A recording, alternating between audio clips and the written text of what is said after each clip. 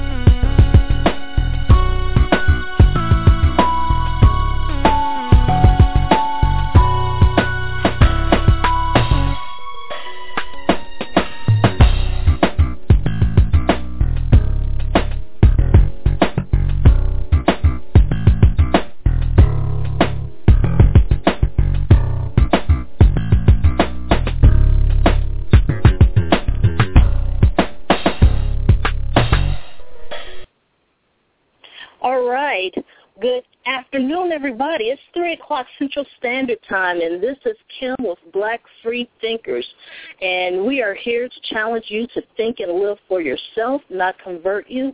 And I'll say that one more time. We are here to challenge you to think and live for yourself, not convert you. And, we are excited today. We're going to have a conversation with Dr. Richard Carrier. This has been a long time coming, and so we're just honored to have him with us today. Wanted to give you all a couple of announcements. Those of you on the East Coast, Dr. Sakivu Hutchinson will be in Philadelphia this Thursday, so 2 days from now at 7 o'clock Eastern Time with the Freethought Society. They're hosting her in conjunction with the Black Atheists of Philadelphia. This will be taking place again this Thursday at 7 o'clock evening, and it's going to be at the Ludington Library in Bryn Mawr, and her talk will be on feminism, free thought, and the 99%. And it's free to the public, so I just wanted to make sure that you guys knew that. So you can get in touch with the Free Thought Society, Margaret Downing, or Black Atheists of Philadelphia, Jen Taylor, and they should be able to give you some more information on that. I posted it yesterday evening and tweeted it out, and so that information is on the Black Free Thinkers profile as well as the public page. You can find that information, and you can RSVP on Facebook if you so desire to do so. Additionally, wanted to give the announcement yet again, a reminder, save up your coins for our conference that's coming forth October 11th and 12th in Los Angeles, California at CFI LA. In particular, we are being sponsored by CFI, African Americans for Humanism, SSA, and LA Progressive. So we would like to see you there. Registration is only $40, $25 if you're a student. We try to keep it economical for everybody. So we're looking forward to seeing you there, and we're going to have, a bunch of different speakers, panelists there. Dr. Anthony Penn will be there. Dr. Sakivu Hutchinson, Donald Wright will be there. We'll have A.J. Johnson, Raina Rhodes, Meredith Moise, from Minister Meredith Moise. So again, we are intersectional, and, we'll be talking about moving social justice forward. That is the name of the conference, Moving Social Justice Forward. And we are looking forward to seeing everybody there. So, bring your books so you can get them autographed. We'll be taking pictures, and, we'll be doing some giveaways as well. So we're looking forward to seeing you there. We're really excited. This is our first conference, and we plan to do it again next year in Houston. So, we're coming to a town near you. We're going to move it to different regions every year. So, we need your support. You can go out on our YouTube channel, subscribe, and watch some of the videos. We'll have another live webcast coming up this Sunday with Black Skeptics Chicago. We did one last weekend with Chocolate City Skeptics, 2 weeks before that, Black Atheists of Philadelphia, and so this week, this Sunday, it will be Black Skeptics Chicago, so we're excited to bring that to you. So I just wanted to give you all a few announcements to let you know what was coming up and how important you are to us. And so I just want to introduce our guest today. Dr. Richard Carrier is a world-renowned author and speaker. As a professional historian, published philosopher, and prominent defender of the American free thought movement, Dr. Carrier has appeared across the U.S., Canada, and the U.K., and on American television and London radio. The defending sound historical methods and the ethical worldview of secular naturalism. His books and articles have received international attention with a Ph.D. from Columbia University in ancient history. He specializes in the intellectual history of Greece and Rome, particularly ancient philosophy, religion, and science, with an emphasis on the origins of Christianity and the use and progress of science under the Roman Empire. He is also a published expert in the modern philosophy of naturalism as a worldview. He is the author of On the Historicity of Jesus, Why We Might Have Reason for Doubt, Proving History, Bayes' Theorem, and the Quest for the Historical Jesus, Sense and Goodness Without God, Not the Impossible Faith, Why I'm Not a Christian, and Hitler, Homer, Bible, Christ. Now, that's interesting. And a major contributor to The Empty Tomb, the Christian Delusion, and the End of Christianity. And for his copious work in history and philosophy, online and in print, he is currently working on his next books, which is Science Education in the Early Roman Empire and The Scientists in the Early Roman Empire. To learn more about Dr. Carrier and his work, if you can go on our profile page there, I had links there, and I also had links to where you can purchase his books. And so, we're really excited about having him on the show today. So, Dr. Carrier, welcome to Black Freethinkers. We've been waiting for you. Thank you. I'm glad to be on, yeah. Excellent. So, you sent me, a copy of your book, and I will say, it's exciting because it answers a lot of questions. And, it even brought up some questions that I didn't have that I probably should have had about all of this. And so, again, we're here to challenge people to think. We're out here challenging them to do the research and, go out on their own and not necessarily take our words, because I feel that even, when you become a non-believer, agnostic, atheist, humanist, freethinker, what have you, that, you're supposed to use critical thinking skills in every area of your life, even with information that is brought to us from other atheists and freethinkers. And so, I just want people to do the research, because that is how I was able to grow as a freethinker and a humanist. Is I would be, researching one particular subject and reading about it, and it piqued my interest in something else. And so the research is ongoing. I try to learn something every day. And, this here, your book, it answers a lot of questions. And I know the biggest question that everybody wants to know, and so we'll just go ahead and get this out of the way real quick and fast, even though there's no quick and fast answer. But did Jesus ever exist? My conclusion is more probably than not, he did not exist. And I don't reach this conclusion with certainty. I don't say it's absolutely certain, but I think the probability trends that way. The evidence trends that way. I think there was no historical Jesus originally. I think that was a story that evolved over time to sell a particular message of the faith. Excellent. And so, again, I wanted to talk about, some of the writings, some of the historical writings that a lot of Christians, allege are historical, that attempt to prove that Jesus existed. In particular, in your book, you're talking about Flavius, you're talking about Tacitus, and a number of other ones. Can you weigh in on that and explain to us, if these were actual forgeries or what have you, or has the story just changed throughout the years? Yeah, the Tacitus passage, I'll start with that because that's the simpler one.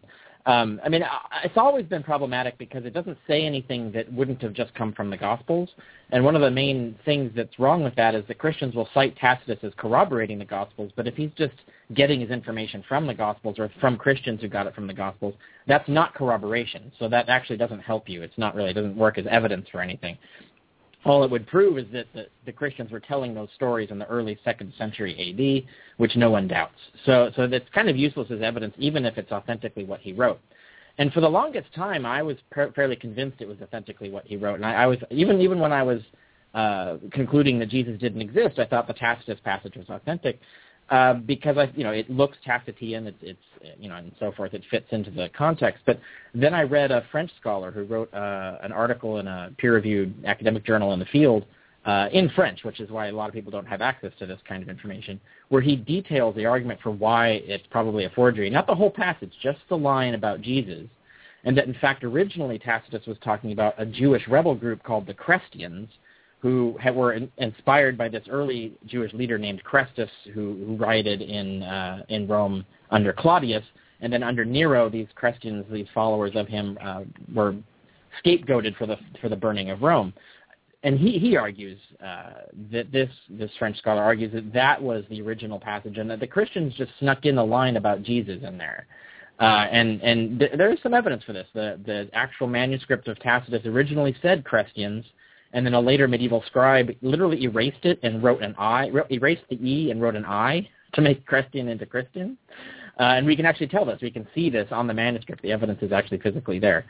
So there's other better evidence for this being an interpolation.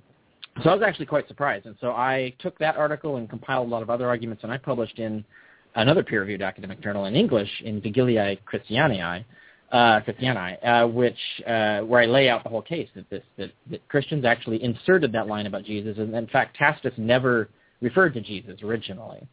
And that's actually it was a startling hypothesis, a startling conclusion for me even. I was quite surprised, but the evidence is pretty convincing on that.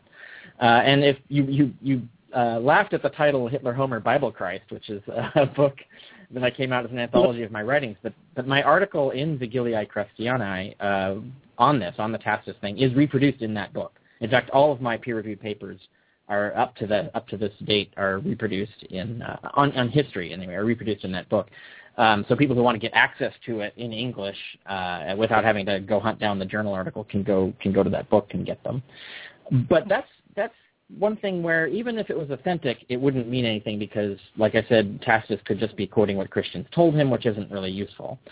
The big passage, the one that gets cited most often, is the one by Flavius Josephus, and this is the one where you hear people say, well, Josephus attests to the existence of Jesus, and Josephus was a Jewish scholar who actually was born in Palestine and grew up there and so on, so he would know, if anything.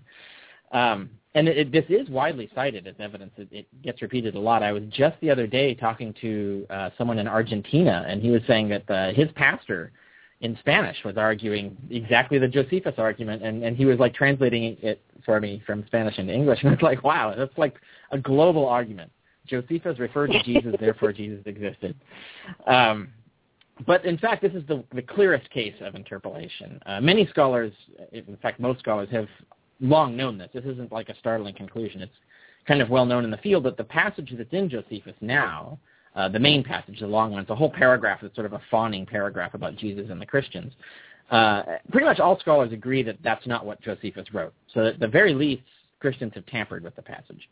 But I think the evidence is overwhelming that the entire passage was inserted. And you can tell because it talks about, for example, this is one of many pieces of evidence, but it talks about, Josephus is talking about all the disasters that befell the Jews that led to the war, that the Jews rebelled against Rome and led to the Jewish war, and he's trying to explain this war. And so he talks about how Pontius Pilate did some horrible atrocity that ended up killing a bunch of Jews, and then he talks, there's this fawning passage about Jesus and the Christians, and then immediately after that it says, and then another disaster befell the Jews, and he goes on to talk about this other political scandal, and even a religious political scandal, incidentally, where this was increasing or adding to the increased tensions between the Jews and the Romans. But the passage about Christianity doesn't fit that context at all. It doesn't talk about a disaster. It doesn't talk about how the events of Christianity increased tensions between the Jews and the Romans. In fact, it shows them cooperating in getting rid of this sect and so on.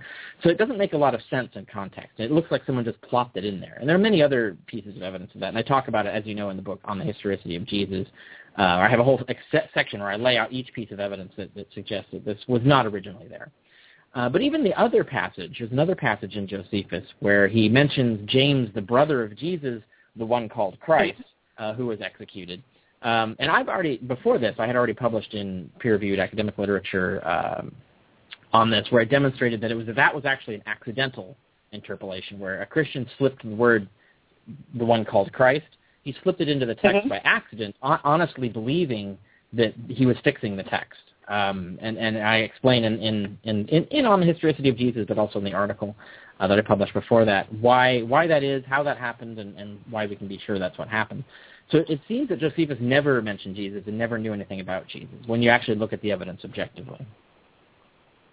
Excellent, excellent, and I'm glad that you've done the research. The information is there, guys. You want to go out and buy this book because it lays it all out perfectly for us.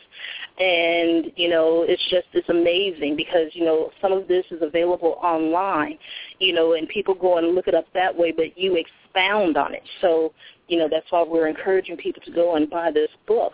But it's interesting how all of this has come about.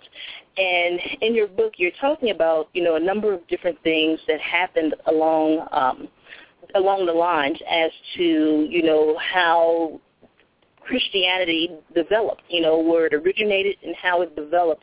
Can you give us some insights on that? Yeah, I mean, there's a lot about that I think that doesn't get communicated from the pulpit, for example. Christian communities aren't taught these things. But even in the scholarly community, a lot of these things are overlooked. And I number and document all of these different aspects of the political and social and cultural context in which Christianity arose, which really affects how we understand what Christians thought they were doing to begin with, right? Like, why did this cult originate? I mean, usually the story you hear is that, well, Jesus was just this charismatic guy, and so they started a cult of personality, and then people started worshiping him as the Son of God, and so on. But that doesn't actually explain anything, because it doesn't explain why the message surrounding Jesus was so popular, what it politically made, or what was the political meaning of it at the time.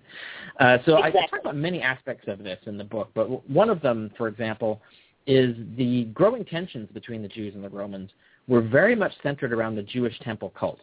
Because you have to understand that at this time in history, Judaism was very much tied to the temple as a physical institution. Their whole idea of salvation was tied to control of the priesthood in the temple. Because every year you would have the Yom Kippur that would cleanse all Jews of their sins. And then, of course, after that happened, you sin again, and then you start accumulating sins that are going to be problematic. So you have to do little individual sacrifices to cleanse those sins throughout the year. And Leviticus, for example, explains in detail all of these little sacrifices you have to do to sort of keep yourself clean of sin, so that when you die, you can immediately be blessed and be reserved for resurrection into eternal life. So that was the original idea. And then, of course, the Yom Kippur was sort of the catch-all. So, like, if you missed any sins, this would cover you. But it had to be repeated every year. And there are many other aspects where the whole idea of Jewish nationality and Jewish religion was centered around possession of and control of the temple. But the problem with that is that the Romans conquered the Jews and were undefeatable. And so you had this situation where really the Romans were controlling the temple. The Romans were deciding who the priests would be of the temple. And Roman law was governing the province rather than the Jews being independent. And they were taught, like their scriptures say, that they were going to be the master race, that they were going to conquer the world and everybody would bow down to them. But the reality was the reverse, that they were the conquered and put upon peoples. And so this contradiction created this sort of cognitive dissonance. And so a lot of these apocalyptic cults that arose, and the Zealots as well, arose in a sense to sort of combat and sort of realize what they thought should be the reality, which is that God would come and save them and conquer the Romans and make them masters of the universe again. And so you had this constant tension that led to constant violence and death. You had riots. You had Roman legions would be killing large groups of religious gatherings and so on. It was clearly an inherent powder keg situation. And so you had really two options. You could either keep doing that and keep trying to fight physically the Romans, or create these tensions and create this violence and this complicated, violent, and miserable situation, or you could find some sort of peaceful solution, some way that you can disregard the importance of all of these things. And that was one thing that Christians came up with, was the idea of getting rid of the temple. And this is really fundamental to the Christian gospel. And I think this is one thing that's not understood by Christians today, because the temple cult doesn't exist as a thing anymore. But at the time, what the Christians originally wanted to do was replace the temple so that they no longer had to depend on physical possession of the temple. They no longer had to depend on the personnel of the temple, who were chosen by the Romans and therefore considered in collusion with them. And there are many other aspects of elitism and classism that were associated with the temple cult as well. So you could just get rid of all of that if you could find a way to have your sins cleansed without depending on the temple. And Jesus is the character, the figure who serves that role, that his sacrifice allows you to basically have a permanent Yom Kippur done for you. That it doesn't have to be done again. You don't need a priesthood anymore. You don't need the temple cult.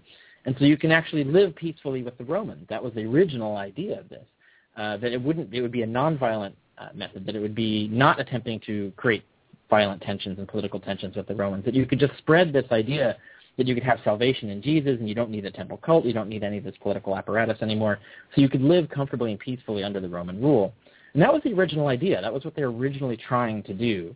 Of course, it went south after that, but that was the original idea. And when you understand what they're trying to do, it makes a lot of sense. Exactly. And I'm glad that you explained that. And because, in the book, you talk a little bit about the political context of all of this. And so, you hear these different stories, around and that people are, advancing throughout the community. And so there's a lot of talk about the Council of Nicaea and Constantine. Can you talk to us about that a little bit? Yeah, that's a good point. That reminds me, because you mentioned people could find a lot of this stuff online, and I have to warn people that there's a lot of bad scholarship on this as well. And this is something that I have to fight on both sides. That when I bring this theory to the academic community, they've usually heard the terrible, badly researched versions of this argument, and they think that I'm repeating the same thing. So I have to actually explain to them, like, no. I took the trouble to make sure what was correct and what was not, and came up with what I thought was the most rigorous defense of this thesis. So don't equate me with the people who've done this badly. But at the same time, you have a lot of people who are looking at this stuff and find it argued poorly. And to give you an example, in the movie Religulous, Bill Maher's movie, there's a scene in there where he brings up Jesus' mythicism, and he talks about the parallels between Jesus and the god Horus. The problem is that those parallels don't exist. He's confusing the different cycles, the different myths between Horus and Osiris, and some of those details actually don't exist at all for either god, and so on. So it's actually muddled and inaccurate. So that's terrible. That's bad from a historian's and a teacher's perspective, because he's spreading false information, and now I have to go out and correct people all the time, and that adds work to try and get this view taken seriously. There are valid parallels between Jesus and certain other deities of the time, but they aren't all the same parallels that are claimed on the Internet. They aren't the same parallels with different gods. I mean, one of the examples is that Mithras sometimes is claimed. Mithras is sometimes claimed to be a parallel to Jesus, but in fact there's no evidence that Mithras was a dying and rising god. Although there's a similarity that he was a god who underwent a passion, and literally they use the word passion. He underwent suffering through which he gained victory over death that he could share with his followers, and that was the parallel. So you can build a parallel there, but it's more nuanced than the whole dying and rising God thing. But there are dying and rising gods. So Jesus isn't the first one. There were actually a variety of cults that did have gods that actually died and actually were resurrected, and by that means acquired victory over death that they could share with their followers. So Christianity doesn't appear out of nowhere. It actually fits a context and a fad of the time. But you have to get the facts right, and it's very easy to get the facts wrong, and there's a lot of stuff on the Internet that does that. And one of the examples is the Nicaea argument. You often see people say that the Council of Nicaea, which took place in the early 4th century A.D., it took place because when Constantine the Great took over the empire after a civil war that he was victorious in, when he took over, he was basically nominally converted to Christianity before this, and actually decided that he could use the Christian church as a kind of political machine to consolidate his power over the empire. But the problem he faced is that the church was divided at the time between two major theologies. And so he forced all the bishops of the empire to come together in a council and decide once and for all what the teachings of Christianity would be, so that he could have a unified church and therefore rule using it. But what was decided there was only nuanced aspects of theology. They didn't decide which books to include in the Bible. And that's what oftentimes you hear people say, that the Council of Nicaea decided what would be in the New Testament, for example. And that's not the case. They didn't actually talk at all about what books to be in the New Testament. There are a variety of later councils that tried to decide that, but even by then the decision had already been made by tradition, essentially. And there's Trobish, who is a particular scholar who did this. I think he wrote a book called The First Edition of the Bible, or The First Edition of the New Testament, or something like that. But he shows that what we call the New Testament already kind of existed in the 2nd century sort of informally. And so it just sort of organically grew into the most popular version of the text. There were some books that sort of orbited in and out of it, and it didn't quite get finalized until the late 4th, early 5th century. But there wasn't one single council that sat down and decided what books to be in the New Testament. It was just something that grew over time based on which sect became most successful and which books were most popular within their hierarchy. So the Council of Nicaea doesn't really have a lot to do with explaining the origins of Christianity, because the theology that was decided upon at the Council of Nicaea has nothing to do with the original Christian teachings. In fact, they came up with a completely bizarre theological system that makes no sense. I mean, the idea of the Trinity was essentially invented, or not invented, but essentially solidified there. But there was no Trinity concept originally. Originally, Jesus was a subordinate to God. He wasn't equal to God. He wasn't the same as God. He was a separate being, regarded kind of like an archangel. And the Holy Spirit wasn't considered coterminous with them either. So the idea of there being a Trinity, like three beings that are one and the same being, that was a much later development in the church that had more political motivation behind it, I assume, rather than any kind of actual basis in the origins of the sect. Excellent. And so I'm glad that you cleared that up, and I'm glad that you put that out there, because that's an argument that we hear constantly in these debates with atheists versus, believers. And so I just wanted, you to bring forth information and the evidence, that backs up the scholarship, because, there are a lot of bad, arguments out there, and I just wanted that to be cleared up, because, we have a lot of people, and I'm guilty of using it as well, and I've, after I read your book, I was corrected. And so I'm still doing some more research on that, so, I appreciate that, very much so. And so now I want to talk about Paul, because, I used to be a believer. I used to be a minister. Yeah, back in the day. And so it was just interesting, because one of the things that I used to say to people is basically what's being taught in the church is the gospel of Paul, not necessarily the gospel of Jesus. That's right. And so, in your book, you talk about the evidence of Acts. You're talking about the book of Acts as historical fiction. Can you tell us a little bit about that? Yeah, I mean, the main reason I had to deal with the Book of Acts is because sometimes scholars use the Book of Acts to say, well, there's evidence in it that Jesus was a historical person. So I had to look at it, and when I studied all the scholarship on it and found that it's much more dubious than even I had thought originally, that in fact there's a lot of evidence that Acts is really a creation of propagandistic fiction. It's like something that Putin's Russia would invent, as far as it was like the history book that they would publish for Russia. It's the history they wish were true, not the history that was actually true.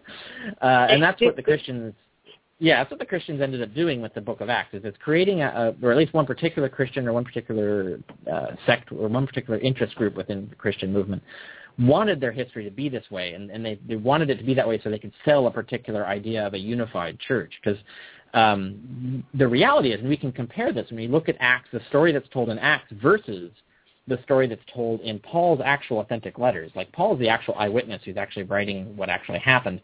We find that they contradict each other, and they contradict each other in very interesting and deliberate ways. Paul is describing a church that was totally a Jewish sect. If you wanted to be a Christian, you had to become a Jew. You had to be circumcised. You had to obey Torah dietary laws. You had to obey all kinds of different rules and so forth. You basically had to be a Jew. Now, Paul claimed that Jesus came to him in a vision and said, well, you no longer have to do this. My salvation cleanses you of all sins, so you don't have to be circumcised. You don't have to follow dietary laws and so on, which is a conveniently great idea, because it allows Paul to expand the church to an entire new market of Gentiles who were attracted to the idea of Judaism but didn't want to, cut a piece of their penis off to do it, right? So by making it easier to join this sect, it made it more popular. And so Paul was actually created a good innovation that brought a lot of people into the church, and with them money, right? So the more people you get into the church, it's more money that's getting into the church. And so the original sectarians, the original leaders of the sect, which is Cephas or Cephas, also known as Peter, and James and John were the pillars, so-called, the original three who started the sect, supposedly. When they saw this happening, they kind of had to begrudgingly find a way to come to a détente with Paul, rather than just excommunicate him and say he's false because he's being so successful and he's drawing more people to his version of it. It's an easier, more successful, and therefore better money-making version of Christianity. So they wanted to kind of integrate their sect with his, obviously. And so they came to a kind of détente, but it was a very uneasy détente. where they said the Jews had to still stay Jews who were in the church, and Gentiles who were recruited didn't have to become Jews and so on. But they tried to create this sort of diplomatic solution that would allow the two churches to be one church. And that was always uneasy. It didn't always work out too well. And you see this, the Gospel of Mark is written in defense of the Pauline version of Christianity. And then the Gospel of Matthew, someone who was defending the Jewish version, where you had to be Jewish, authentically Jewish to be Christian, they wrote Matthew. So Matthew is actually a rebuttal to Mark. It's weird that later on it got used as sort of they were the same story told by different people. But no, Matthew was specifically written. They took Mark and rewrote it to kind of push this agenda of the Jews-only version of Christianity. And that if you were to expand to Gentiles, those Gentiles had to become Jews. And so this debate kept going on for a while, and the church was very divided over this and very split over this. So when Luke came along, or whoever, the author we call Luke, whoever they really were, we don't really know their real name, when they came along and wrote their version of the story, when they wrote history, they wrote it as the Jewish version of the sect and the Gentile version of the sect always got along. It was always kosher, it was always cool, and it was always harmonious, and can't we just all follow this model? But the Gentile church is right, wink, wink, right? So it was very much a writing in favor of making the Gentile version of the church dominant and supreme, but also being able to integrate the still Jewish sects, or the versions of the sect, into the same church. So he rewrote history to sell this message, to make it seem like this is the way it had always been, and isn't that great? Can't we all just get along and look at all these miracles that confirmed that this version of Christianity and so on? So that's what's going on in Acts. And when you understand what the author is trying to do, and you see all of the clear examples where he's rewriting history to be the opposite of what it really was, you start to get the picture that this is not a historically reliable text. And then you can start analyzing it in terms of why are certain passages in there. You now know that the author had a reason for them to be there. He's trying to prove a point or make a particular point. So now you're looking at the text in a different way. You're not looking at it as, he just wrote down what he was told. This is just what the passed on history was. No. He's specifically constructing these stories to sell a specific ideology. And so when you understand that and you start looking at it, you see the text differently. And it looks quite brilliant as a production of authorship, right? Like the cleverness with which he creates this fictional history is brilliant, but it is fictional history, so you can't get the truth out of it. Exactly. And, I just find it interesting because I believe, Paul said, be all things to all people. And, his mission was to incorporate the pagans and other people into their particular ideology there. So I always thought that was, rather interesting because I tell people all the time, Paul was like the Benny Hinn of his time. So, he was trying to attract people and get the money coming back into the church. And, it's just rather interesting because there's a part here in your book when you were talking about Paul and, the peculiar indifference of Paul and his Christians. And so I just wanted you to talk about that a little bit. Yeah, that's where I get to the epistles. So I think ultimately the debate as to whether Jesus existed or not as a historical person always ends up debating the nuances of what's written in the authentic epistles of Paul. Of course, not a lot of people know that only 7 letters of Paul are believed to be authentic. The other letters attributed to him in the New Testament are pretty much universally agreed to be forgeries, that someone wrote those letters in his name. When you look at the originals, there's really not a lot of evidence of a historical Jesus in there. There's a few sort of ambiguous passages that scholars who want to defend the historicity of Jesus focus on. And that's where the debate ultimately lies. Because I think the Gospels you can prove, as I show in the book, they're myths. They're written symbolically, allegorically. They're not even meant or even originally intended to be taken as literal historical truth. And even when they were, like when you get to the Gospel of John, it is intended to be taken as historical truth, but he's making it all up. You can tell by that point that they're just making stories up. So you can't really get historicity out of the Gospels, and we just talked about Acts. The evidence outside the New Testament is not reliable. We talked about that a little bit. So we don't really have anything. All we have are the epistles. And so it comes down to debating what did Paul mean when he said certain things in the epistles. And that's where we get to this idea of the fact that no one seems interested in the historical Jesus in the letters. There's, for example, multiple times he gives the gospel, or he explains the role Jesus plays in terms of salvation history, and he gives the whole sort of core gospel creed, like what the creed they're supposed to believe in is what happened and so on. Every time he does that, there's no ministry of Jesus. There's no reference to Jesus having a ministry.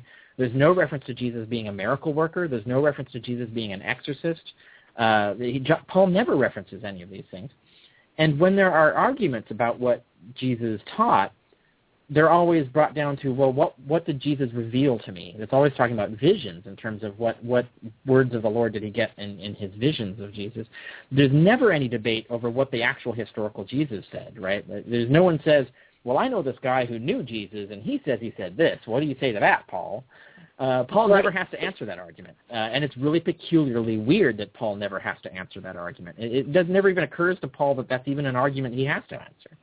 And so there's lots of things like that where you would be sure if you're writing about 20,000 words worth of letters, and they're all on Jesus. It's all about Jesus and what Jesus taught and what we're supposed to believe about Jesus. That no one ever asked Paul about, like, oh well, what did the people who knew Jesus say? How did he endure the crucifixion, or are there any disputes about what he said at a certain time, or what amazing miracles did he do, and what kind of evidence do we have that he did these things, and so on? There were no disputes about this, and you wouldn't expect necessarily all of these things to be mentioned in the letters. Certainly, you have to have the occasion for it to come up, but for none of them to be mentioned in the letters is really bizarre, and it's really strange. It's also strange that all of these letters are the earliest documents we have. They all date to within the 50s A.D. Right. Now, certainly, and Paul had been preaching for 20 years before that, or almost 20 years before that. Where are all the other letters, right? It's not like Paul preached and traveled the globe for 20 years and never wrote a letter. That's completely unbelievable. So why do we only have the letters he wrote in the 50s? And so there's a lot of these curious questions about the way the evidence has been mediated to us that create suspicions. And the fact that the letters that were brought to us don't contain any clear references to the historical Jesus. There are some passages that scholars say hint at a historical Jesus, and those are the passages that come up for debate, and I talk about them in the book. But they're very few, and they are ambiguous, and it is strange, the general silence of the letters overall. Exactly. I agree with you wholeheartedly. And, I've been talking about that over the years, and especially when I say, the churches are really, teaching the gospel of Paul, they tend to get, upset and angry with me, but then when they sit back and think about it, it is. I had Christians get angry with me when I say everything that has been attributed to Paul in the Bible, it just needs to be discarded. I'm like, you all should throw all of that out because there's no historical evidence behind this. And, from my understanding, from, what I've read, and maybe you can correct this if I'm incorrect, but wasn't Paul Gnostic? Wasn't he a Gnostic? Yeah, that's a tricky word. I don't use it in the book. I don't like the word because it's misassociated with certain things.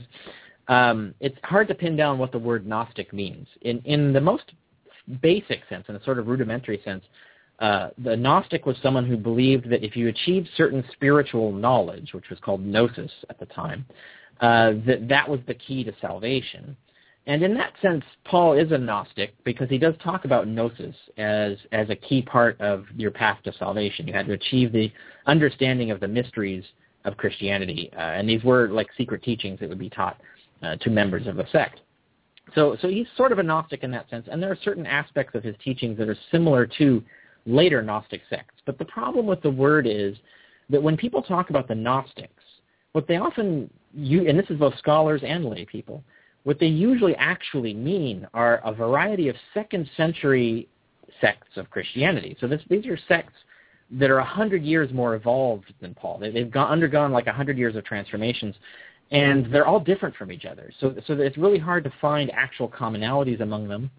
And they are a late version of Christianity. So what you want to do is you don't want to say that Paul was teaching the same things as the Gnostic sects of the late 2nd century, because he wasn't. They were, or at least we don't have no way of knowing that he was. He may have been, some of them. We really don't know.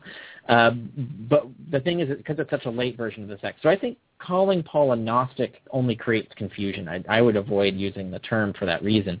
There is a technical sense in which it would be correctly applied, but that's the main problem. And the second problem with that is that because what people understand as the Gnostics are all these late 2nd century versions of Christianity, we only know about them almost exclusively. There are very few exceptions, but almost exclusively all we know about them is through the lens of their enemies.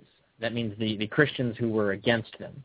So we have, for example, all these long treatises, these multi-volume works written against the Gnostics, essentially, against the heretics, as they would call them.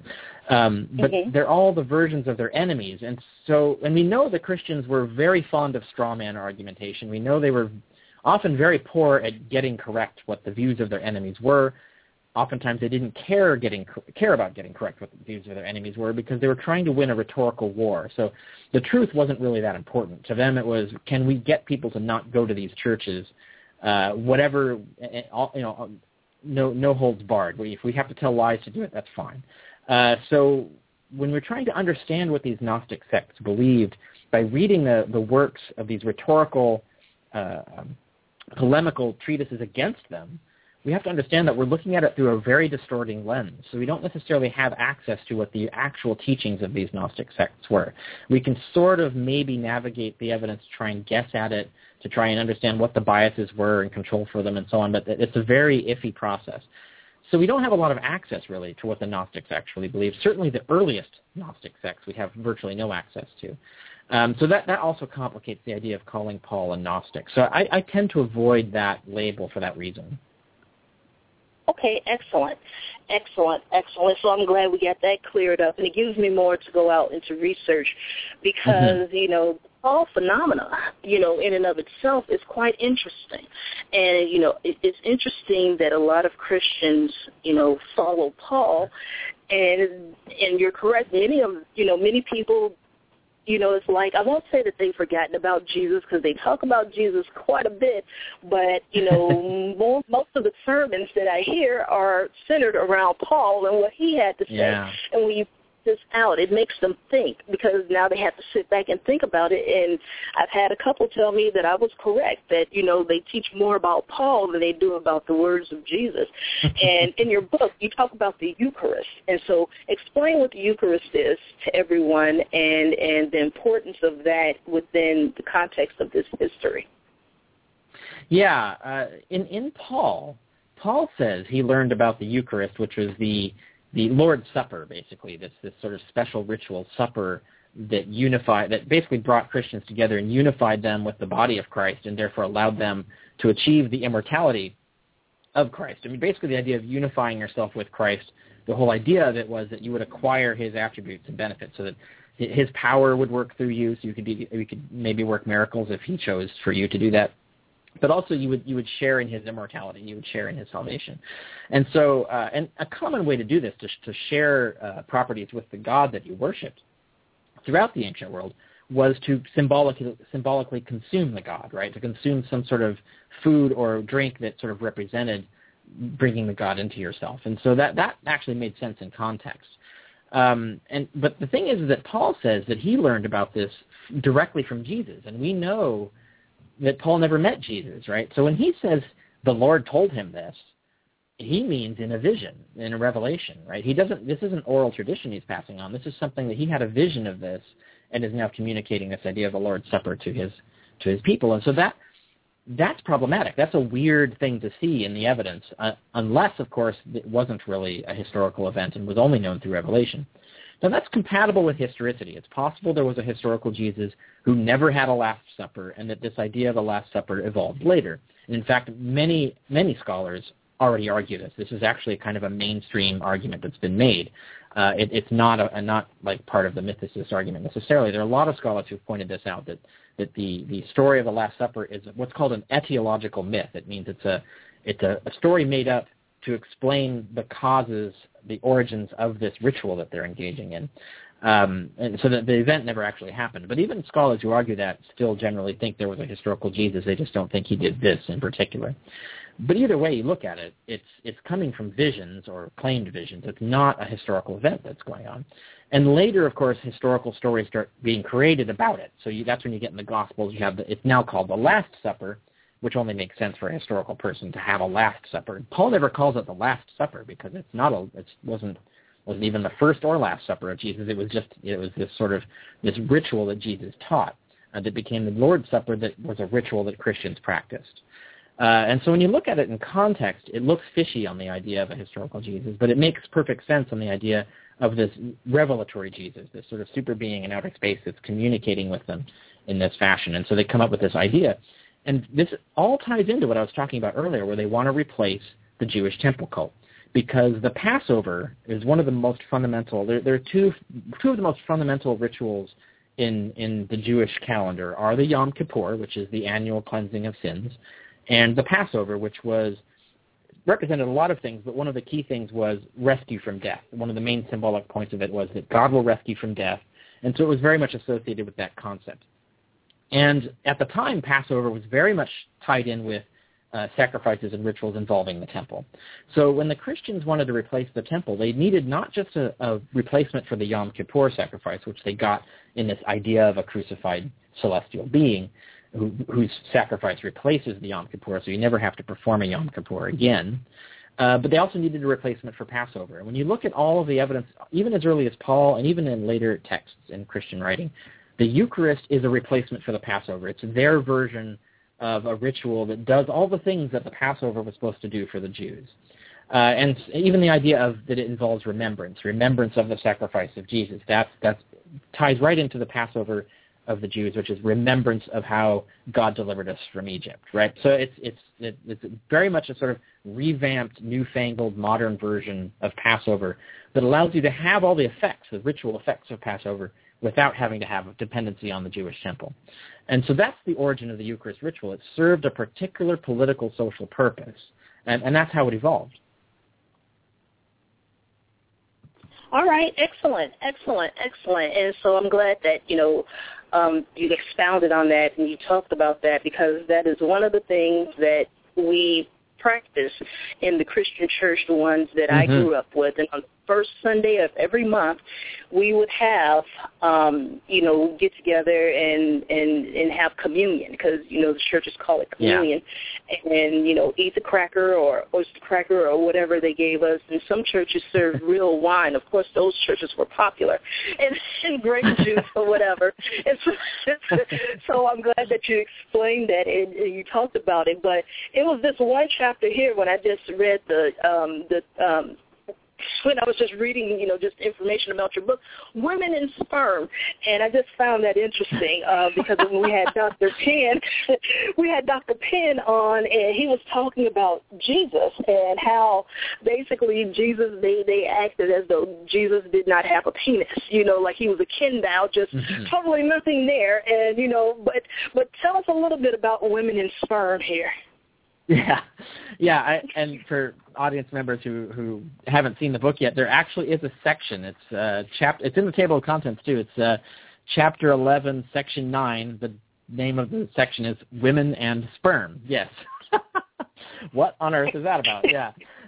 This relates to what I was talking about before, which is one of the ambiguous passages, or two of the ambiguous passages in the letters of Paul, regarding where they try to argue that Paul is referring to a historical Jesus. And one of them is that in Romans, Paul says that Jesus came from the seed of David, right? Now, seed, that's the sort of polite way to translate the Greek word, which is sperm. They're talking about semen, right? So they're actually talking about actual sperm coming from David, right. that Jesus comes from that. And you'd say, well, why would you say that unless there was an actual historical born person? And in the book I explain that there actually are sort of cosmic ways that can happen, that it actually was scripturally required that the flesh of Jesus be molded out of Davidic flesh, that it actually be built from the sperm of David, which God can do directly, the same way that God made Adam, right? Adam didn't come from a mother. God just took some clay and molded it into flesh and made Adam, right? And in fact, the exact same word that's used to talk about God manufacturing a body that way is the word that Paul uses when he talks about Jesus being from the seed of David, or he talks about Jesus being, quote-unquote, born of a woman. The word is actually made. It's manufactured. So we're talking about God manufacturing the flesh of Jesus. And this is because we have to explain the original. What I'm arguing is the original teaching of the Christians was that Jesus did take on a body of flesh and was killed and was buried and so on, was crucified and was buried and so on. But all this took place in magical places in the heavens, right? These were all, it was done by Satan and his demons, who did not know who he was at the time. And if you think that's a wild, crazy theory, trust me, the book explains why that makes sense, and it actually makes a lot of sense in context. But the point being is that it was scripturally required that he would have messianic flesh, that he would be made from the sperm of David. And that is the idea, that God fashioned a body for Jesus out of the semen of David to create this fleshly body that could then die and therefore cleanse the universe of sin forever, right? There's the whole part of the whole process of how that could work cosmically in terms of achieving the ability to eliminate the temple is no longer relevant. And that was the original Christian teaching. And this is the thing, is that it talks about Jesus being born of a woman in another passage, and in a separate passage being born of the seed of David. But the word born is not actually there. It's the word manufactured. It's the word made. And interestingly, later, Christians were bothered by this, and in both passages, scribes of the New Testament tried changing the word. So we actually have versions of the New Testament where they changed the word back from made into born in both places. But we can confirm that happened later, that it was later manuscripts that occurred to, which is kind of giving away the game, right? So kind of like it's kind of it's like if you're on trial for murder and it's proven that you engaged in efforts to avoid being caught, that's considered evidence of guilt, right? So the same thing here. Exactly. It's like if the Christians were trying to doctor the record to hide the fact that the word born wasn't actually used, that's kind of evidence of guilt. It kind of shows that they really didn't mean born originally. It was manufactured. But also the passage about women where he says he was born of a woman, I show extensively that that's actually an allegorical point, that Paul's saying that we are all born of that same woman. It's an allegorical woman, not a literal, physical, biological woman. And that through resurrection, Jesus became born of another woman, a completely different one, and we too will be born of that other celestial, superior woman, through baptism and therefore in the resurrection. So it's all a sort of allegorical story. He's not talking about a historical birth to a woman. And it's kind of easy to show that if you can push away your blinders and look at the text objectively, rather than through the lens of sort of all the dogma that you've inherited over time. And the same goes for the passage about the sperm of David. And that's why I have a whole section on discussing this. What does Paul mean by the sperm of David, and what does he mean by born of a woman? What do those passages mean in context? And when you look at them in a context, they don't mean the things that the historicity defenders claim. Excellent. And we're down to our last 8 minutes, but I want to ask a couple of questions. And because we always hear this about, since we're talking about women and Paul, with Paul telling the women to be quiet and to direct all of their questions to their husbands. Let's talk about that. Expound on. Tell us what he really meant by that. That's actually, I'll blow your mind on this one. Paul never said any such thing. Those are interpolations. Well, one is an interpolation, the other is a forgery. One of the Timothy letters, right, is where the most blatant passage is where Paul is made to say a woman shall not speak in church, and he says it's forbidden for a woman to speak in church or to have authority over a man. So it's like very socially prohibiting of women having any position of authority over a man or having any public speaking position or speaking in church and so on, which is quite shocking when you see, churches where there's women pastors or women speaking up in church, and so you're not even following your own book. But anyway, right. But that's in the Timothy, the pastoral epistles, as they're called, but then the letters to Timothy, those are forgeries. And in fact, pretty much all scholars agree that they're forgeries. The stylistic evidence is clear. The evidence is pretty overwhelming that Paul did not write those letters. Those letters were written in the 2nd century by someone who was upset at Paul's egalitarianism, in fact, that they wanted to sort of restore the social hierarchy that they were familiar with in the regular world. And so they forged these letters for a variety of reasons, but one of which is to include this passage so they could put women back in their place. Because the original Pauline teaching Paul taught that in baptism we all became equals. There was neither male nor female. That whole line is neither slave nor free. We're all equals. This egalitarian concept that we can all have the same role in the church and so on. That was too radical for later Christians. And this typically happens where you have sort of a radical break from tradition and you have this new sect arises and it's really exciting and everybody joins it and it's cool. But then as it becomes larger and more institutionalized, it becomes more conservative, and so they start reintroducing the old classism, the old gender biases, and so on. They start reproducing the social hierarchy they're familiar with in the outside world, and so it becomes the very thing that it was trying to break away from originally, and that's kind of the sad story of Christianity, and it's the sad story of many religions. It's what happens. So anyway, someone forged that letter of Paul, so that's not even an authentic letter. So we can dismiss that. Paul didn't say that. But there's another passage in 1 Corinthians that kind of says the same thing, where women aren't supposed to speak in church. But we can demonstrate, and in Hitler, Homer, Bible, Christ, I have my blog on that, where I cite all the scholarship and stuff that shows this, that it's actually an interpolation. It was never originally there. Paul didn't say that. There are many reasons we can conclude that, but one of them is the fact that just like a chapter earlier, Paul was talking about women speaking in church as if it was totally normal, right? Because he says if women are going to speak in church, they should have their head veiled, right? But later on he says women do not permit women to speak in church. I was like, wait a minute, you just said it was okay if they had their head veiled. Right, exactly. So we know Paul's actual teaching. Paul himself actually taught the idea that women could speak up in church just like anyone else. It was supposed to be this great, wonderful egalitarian society that they were creating within society, this evil, awful society, that they could create their own society within that sort of reversed all of the things that they thought were evil about the outside world, where there would be neither rich nor poor, where everybody would be the same. All the things they thought were awful about the general society they were stuck in. They were trying to create a sort of sub-society that they could live in, where they could realize the ideals that they actually thought were the proper ideals, which happened to be very Marxist, by the way. Even the book of Acts says that it even has the Marxist credo in there, that from each according to his means, to each according to their need. There's a passage in I think it's Acts 4, where it actually explicitly says that was their ideal of the original church. Ironically, by the time Luke wrote this, that ideal had gone by the wayside. They had restored the old hierarchy of rich over poor. But that's what you see in Paul, is this idea of trying to achieve this sort of utopian, egalitarian society within society. It didn't succeed. These things never succeed, but that was the hope. And so Paul actually had better ideas than he's represented as having in the canonical New Testament now. Excellent. And I wanted to ask about one more thing, and then we'll be moving forward. But about the about the rapture.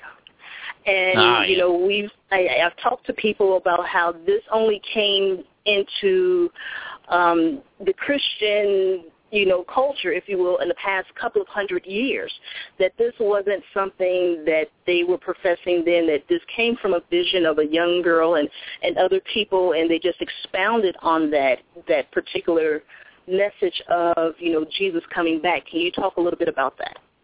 Well, which aspect of it? Because this does go back to Paul, but it depends on which aspect of the rapture teaching you're talking about. I'm talking about when Jesus comes back and brings forth his arm. Well, basically, when people get caught up, people are going to get caught up and basically disappear while driving and go back to heaven, go up with Jesus, and, all of this disaster. All of those books. There's a new movie coming out about that as well. Yeah, I know. Well, certainly a lot of beliefs about that have evolved over time. But the basic idea, in fact, even the word rapture, is in Paul. It's in 1 Thessalonians 4. So Paul, what Paul says, it's in 1 Thessalonians 4, he says that we will be snatched up, which is the word rapture is to be snatched up. So we'll be snatched up into the air to be with Jesus. The dead and the alive, by the way. The dead will be resurrected, and then we will be snatched up. The dead will be snatched up resurrected with us, and we'll get snatched up in there. But we'll go up into the air to be with Jesus. But his view wasn't that you would just suddenly vanish. His view was that you would literally fly up into outer space and be with Jesus. It was more like Heaven's Gate cult idea, although even more literal than the Heaven's Gate cult thought. Their idea was the soul would get raptured up into these special bodies. Although, interestingly, Paul does talk about there being special bodies waiting for us already in heaven. In 2 Corinthians 5, Paul talks about God has already built our perfect bodies, and they're waiting for us in heaven, that we just have to go to them and go jump in them like android bodies or something. They're kind of this weird, creepy cosmology, but this is the way they thought back then. So for Paul, yeah, he actually says that we will be raptured into the air to be with Jesus. He's very vague about what else will happen. He doesn't talk about Jesus killing everybody else or burning the earth or any of that. That stuff does appear in the New Testament. We have it in the forged letters of Peter, written in the 2nd century, where he talks about God will melt the universe with a burning heat and all of that. But we don't see that referenced in Paul. And in fact, it doesn't sound like, it's hard to say because Paul's never explicit, but it sounds like Paul never advocates a belief in hell. For Paul, if you die and are not saved, you just stay dead. You just never get to live again. So there's no reference in Paul to actual eternal torment of that sense, at least no clear reference. It seems like for Paul, the only people who get resurrected are the people who get resurrected into new supernatural bodies and get to live forever in outer space with Jesus. And so that was a Pauline teaching, but it's got piled on and altered over time again and again through later antiquity, then the Middle Ages, and like you said, visionaries still in the 18th and 19th and 20th centuries.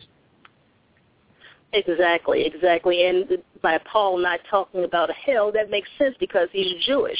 And a lot of people don't realize that, Judaism, they do not teach about a hell. They do not believe in hell.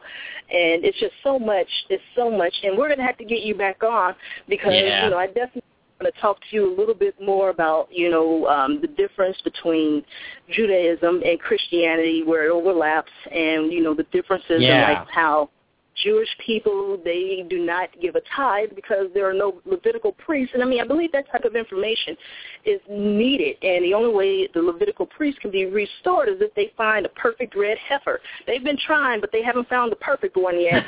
So, so we'll talk about all of that. We're going to have you back, Dr. Carrier. Sure. You're a friend of the show. And we appreciate it. And, again, everybody, if you go look at the profile for today's show, it gives you 2 locations where you can go and purchase this book. You can get it at Amazon. You can get it online directly from the manufacturer. So that information is there. And I also put a link up on how you can contact Dr. Richard Carrier for speaking engagements. So, we're looking forward to all of that, Dr. Carrier. Thank you so much for coming on the show. I really, truly appreciate it. Yeah, it's been great. Thank you. Excellent, and you're welcome back at any time.